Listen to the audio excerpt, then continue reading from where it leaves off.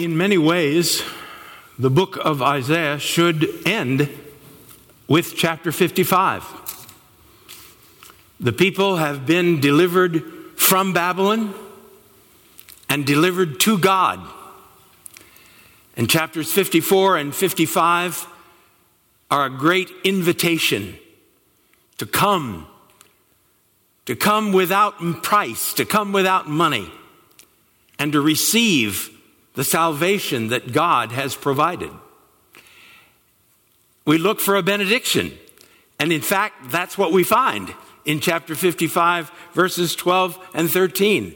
A wonderful benediction that speaks of the mountains and the hills clapping their hands, the trees singing for joy. It'll be a sign for the Lord that will never be cut off. And for those of you who have organs in your services, we hear the postlude beginning to play. But the book isn't over. There are 11 more chapters. Why is that? The mission. As I said yesterday, the book begins at chapter 2 with that image of all the nations coming to Jerusalem of all places to learn the Torah of God. Why has Israel been restored to their land and to their God? For the sake of the nations. They are to be the lantern out of which the light of God shines on the whole world. But when we look at this section, 56 to 66, we find large blocks that are discussing the dreadful sins of the nation. What's going on? Chapters 40 to 55 could give a wrong impression. They depict a deliverance that is pure grace. There's nothing that the people have done to deserve this. There's nothing that they can do to deserve it. It's just God's grace. Oh. If there was nothing we could do to deserve his salvation, then it doesn't matter how we live. Romans chapter 6. And that's where much of evangelical theology is today. All you need is a birth certificate. Got your birth certificate in hand? Good. Hang on to it. The bus will be here soon. Oh no. Look at chapter 56, verse 1. After that wonderful benediction, after that wonderful depiction of grace, free grace, keep justice and do righteousness, because my salvation is about to come. No, it's already here. The New Testament language, you are being saved. And being saved for Isaiah and for the rest of the word involves a changed life. A life which manifests God's justice and righteousness. What is it that truly pleases God? Who are the people with whom he's truly pleased? Did you catch it there in the first scripture reading? Foreigners and eunuchs. No, God, they don't have a birth certificate.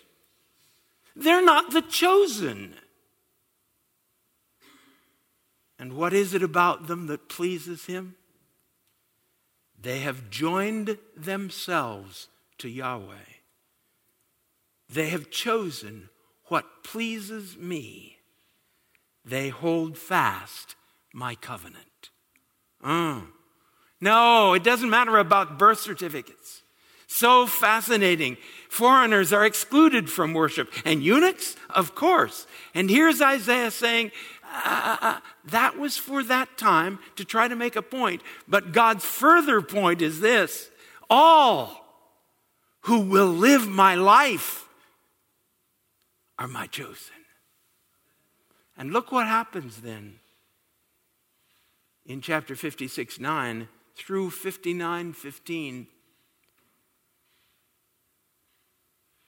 Self-serving leaders who don't care about the death of the righteous.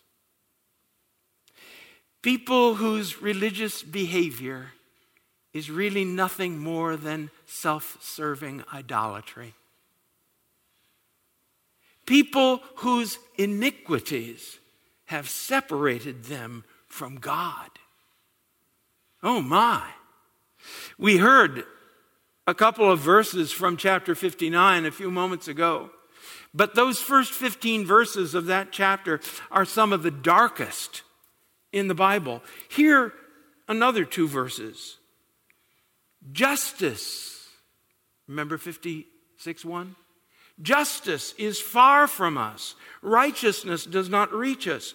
We wait for light, and lo, there is darkness. For brightness, but we walk in gloom. We grope like the blind along a wall, groping like those with no eyes. We stumble at noon as in the twilight, among the living as though we were dead. Oh my. These people must be unconverted. Not in the structure of the book. In the structure of the book, they've been delivered. Delivered from Babylon, delivered to God. And yet this. Do you know what I'm talking about? So what is God to do? He tells them, he challenges them. You must have a more rigorous self-discipline. You must have a more intense devotion. Try harder. Oh, thank God he doesn't say that. What does he say? Right in the middle of that 15th verse, he says, I'm coming. Oh, thank the Lord. I'm coming, but not this time as the suffering servant who in humility carries away the penalty of our sin. This time he comes as the divine warrior with his sword unsheathed. He comes to defeat the final enemy, the power of sin. You say, well, I'm not so sure about that, Oswald. It's interesting that you move from that description of their sinfulness to the description of the divine warrior, but I'm not so sure that there's a definite connection. Oh no? Listen to these words. Arise, shine, for your light is come. The glory of the Lord has risen upon you. Darkness shall cover the earth, thick darkness the peoples. But the Lord will arise upon you, and his glory will appear over you. Nations will come to your light. These people who couldn't find light. Nations will come to your light, and kings to the brightness of your dawn. Oh, in chapters 49 through 52, again and again, God talks about his arm that is going to be displayed. And then in chapter 53, verse 1, to whom has the arm of the Lord been revealed? We were looking for a 27-inch bicep. This thing? But now the 27-inch bicep is displayed, and there's a sword in that upraised hand. He does not say, try harder. He says, let me at you. Let me at you. Oh my. And what will be the result when the divine warrior has done his work? The lantern will be clean and the light will shine out of it to the whole world. The world will see not my light, not your light, but his light. His light shining through us, shining out of us.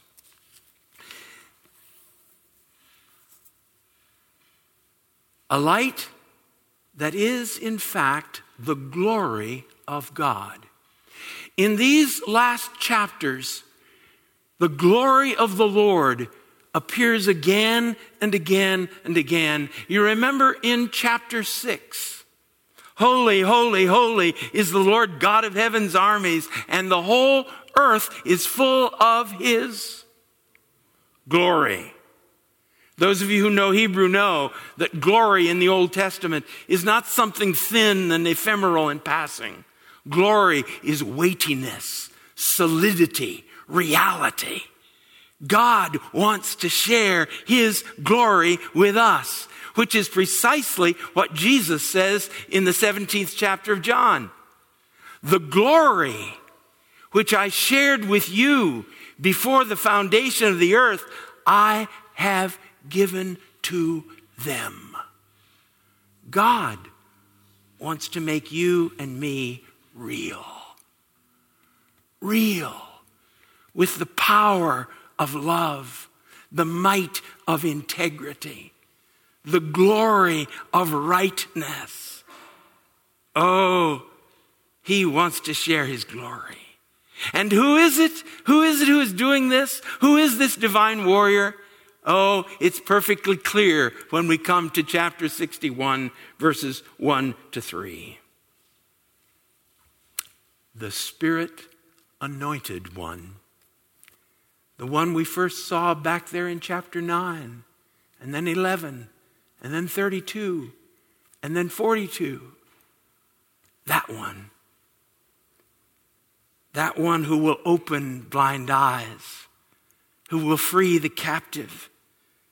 That one who will make us oaks of righteousness. One of the fun things in the study of Isaiah is to see the way he uses tree imagery right through the thing. Remember chapter 6? A little shoot coming out of the burned out stump. Oaks of righteousness. The planting of the Lord to display his glory. Yes, yes. Not my glory, not yours, his. We don't produce our righteousness. He does it. But it is real, real transformation. Oaks of righteousness. The planting of the Lord to display his glory. But then look what happens. We have been climbing a staircase. Who is it who please him? Oh, those foreigners who by his grace are living his life. And we can't seem to do that, God. Here we are clutching our birth certificates, and our lives don't look like your parentage at all. And the divine warrior comes to destroy sin in its power over our lives. And the result is that his light shines through us and the nations come. And who is it who did it? The Spirit of the Lord is upon me. Ha ha. That's where the book should end. But it doesn't. We start back down the staircase. 61:4 to 62:12 is the mirror image of chapter 60. There it is his glory displayed in us. In this mirror image, it is his righteousness displayed in us. And that gives us a clue. There is a difference, slight difference in emphasis going up the staircase. The emphasis was on our inability. Going down the staircase, the emphasis is on his ability. And you see it in the second step down. What is it? The divine warrior. Here he is again. Who is it who makes this righteousness possible? The divine warrior. And the next step, chapter 63, 7 through 66, 17 is our sinfulness. Why do we need a divine warrior? And in this section, it's so interesting. The people again and again are saying, but God, you didn't make us repent. And God says, what? I've been holding out my hands to you through the centuries.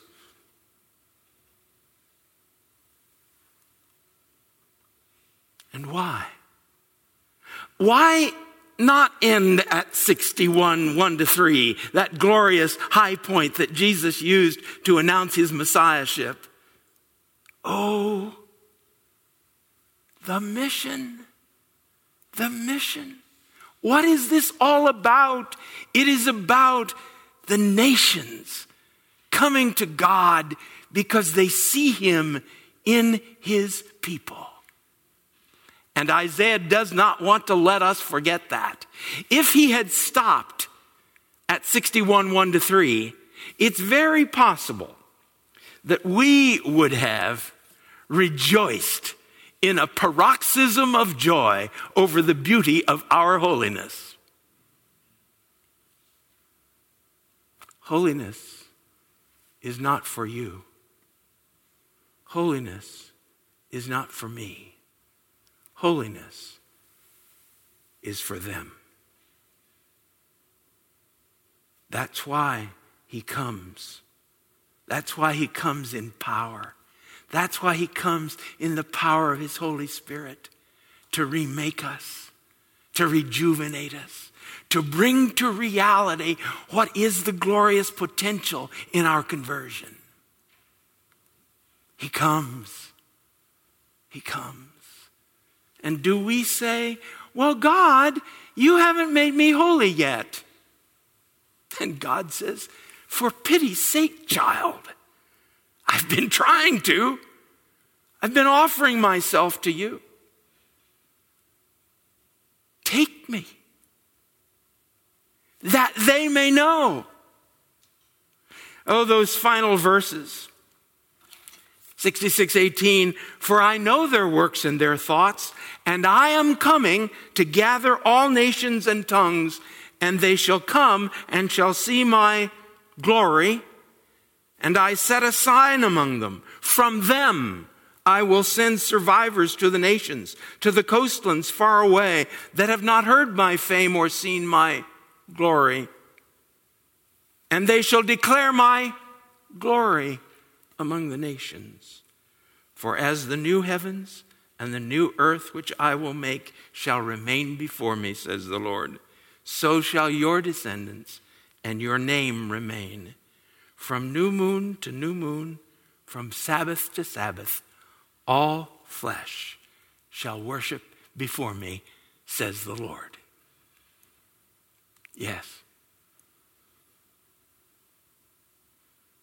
The warrior has come, and he's come to cleanse, to make whole, to make one, to wipe clean the glass of our lantern, so that his light, his glory, might shine out to all the world. But justice is far from us. Righteousness does not reach us. We wait for light, and lo, there is darkness. For brightness, but we walk in gloom. Oh, it doesn't have to be. It doesn't need to be. You and I can walk in the light.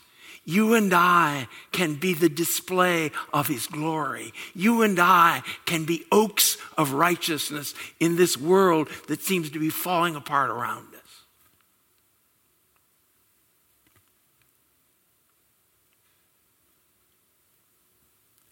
Invite the divine warrior into your house with his sword unsheathed. I guarantee you there will shortly be some smashed furniture in there. But he will turn your hovel into a mansion. Have you ever done it? Have you ever opened the door and said with trembling heart, "Yes, mighty warrior, come in with your sword"? Or if you have, you know what he can do. You know how he can renovate and revive and renew and empower. Oh, it's a walk. Of course it's a walk. People say to me, "Dr. O, is holiness a crisis or a process?" And I say, yes. There must be that moment when we, recognizing the enmity of our will to our Savior, say, "God, I can't do this. Come in here."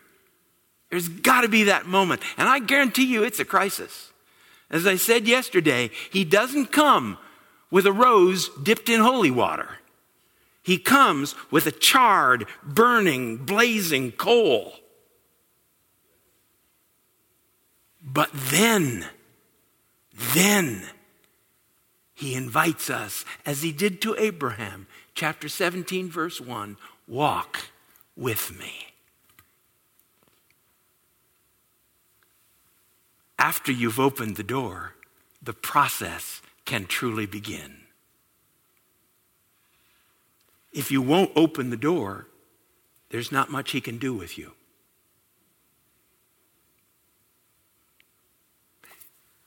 So if you never have, would you have enough courage today to open the door? To say, "Come on in here." We're going to take communion in a few moments. What a perfect moment. Having received his body and his blood, to fall on your knees before him and say, "Oh, my Savior, do your full work in my life." Perfect moment. And you say, "Dr. O, I confess I have done that, but I've slipped away." I said yesterday I wasn't going to reminisce, just one. I came here as a student a little less than 100 years ago. Not much less, but a little less. As I told you yesterday, I had made that decision. I had opened the door as a sophomore in college, and God simply did a wonderful work in me. He changed me. But I had drifted. I hadn't kept on walking with my hand tightly in his. We had a retreat for all the student body. In those days, the student body was small enough. I think it was about 300. So all of us could go to Camp McKee, a Boy Scout camp over in eastern Kentucky. And there, Dr. Bill Arnett preached a message rather like, probably a lot better than the one I've just preached. And I knew I had pushed him into the guest room, and I needed to let him have the house again, anew. It was a good moment. I knelt there in that beautiful outdoor setting, and God wrapped his arms around me. There have been other moments like that. It's a walk. It's a walk. So wherever you are on the road today, oh, let him loose. Let him loose to do his work in your life. For the sake of the world, they need you to be holy. They need me to be holy. They don't need to see Oswald in himself, as this passage makes very clear in the downward staircase. It's the work of the divine warrior. It's not me. In me, no good thing dwells. They don't need to see me. And I dare say they don't need to see you. But they sure need to see Jesus in us. Will you let him in? Let's pray.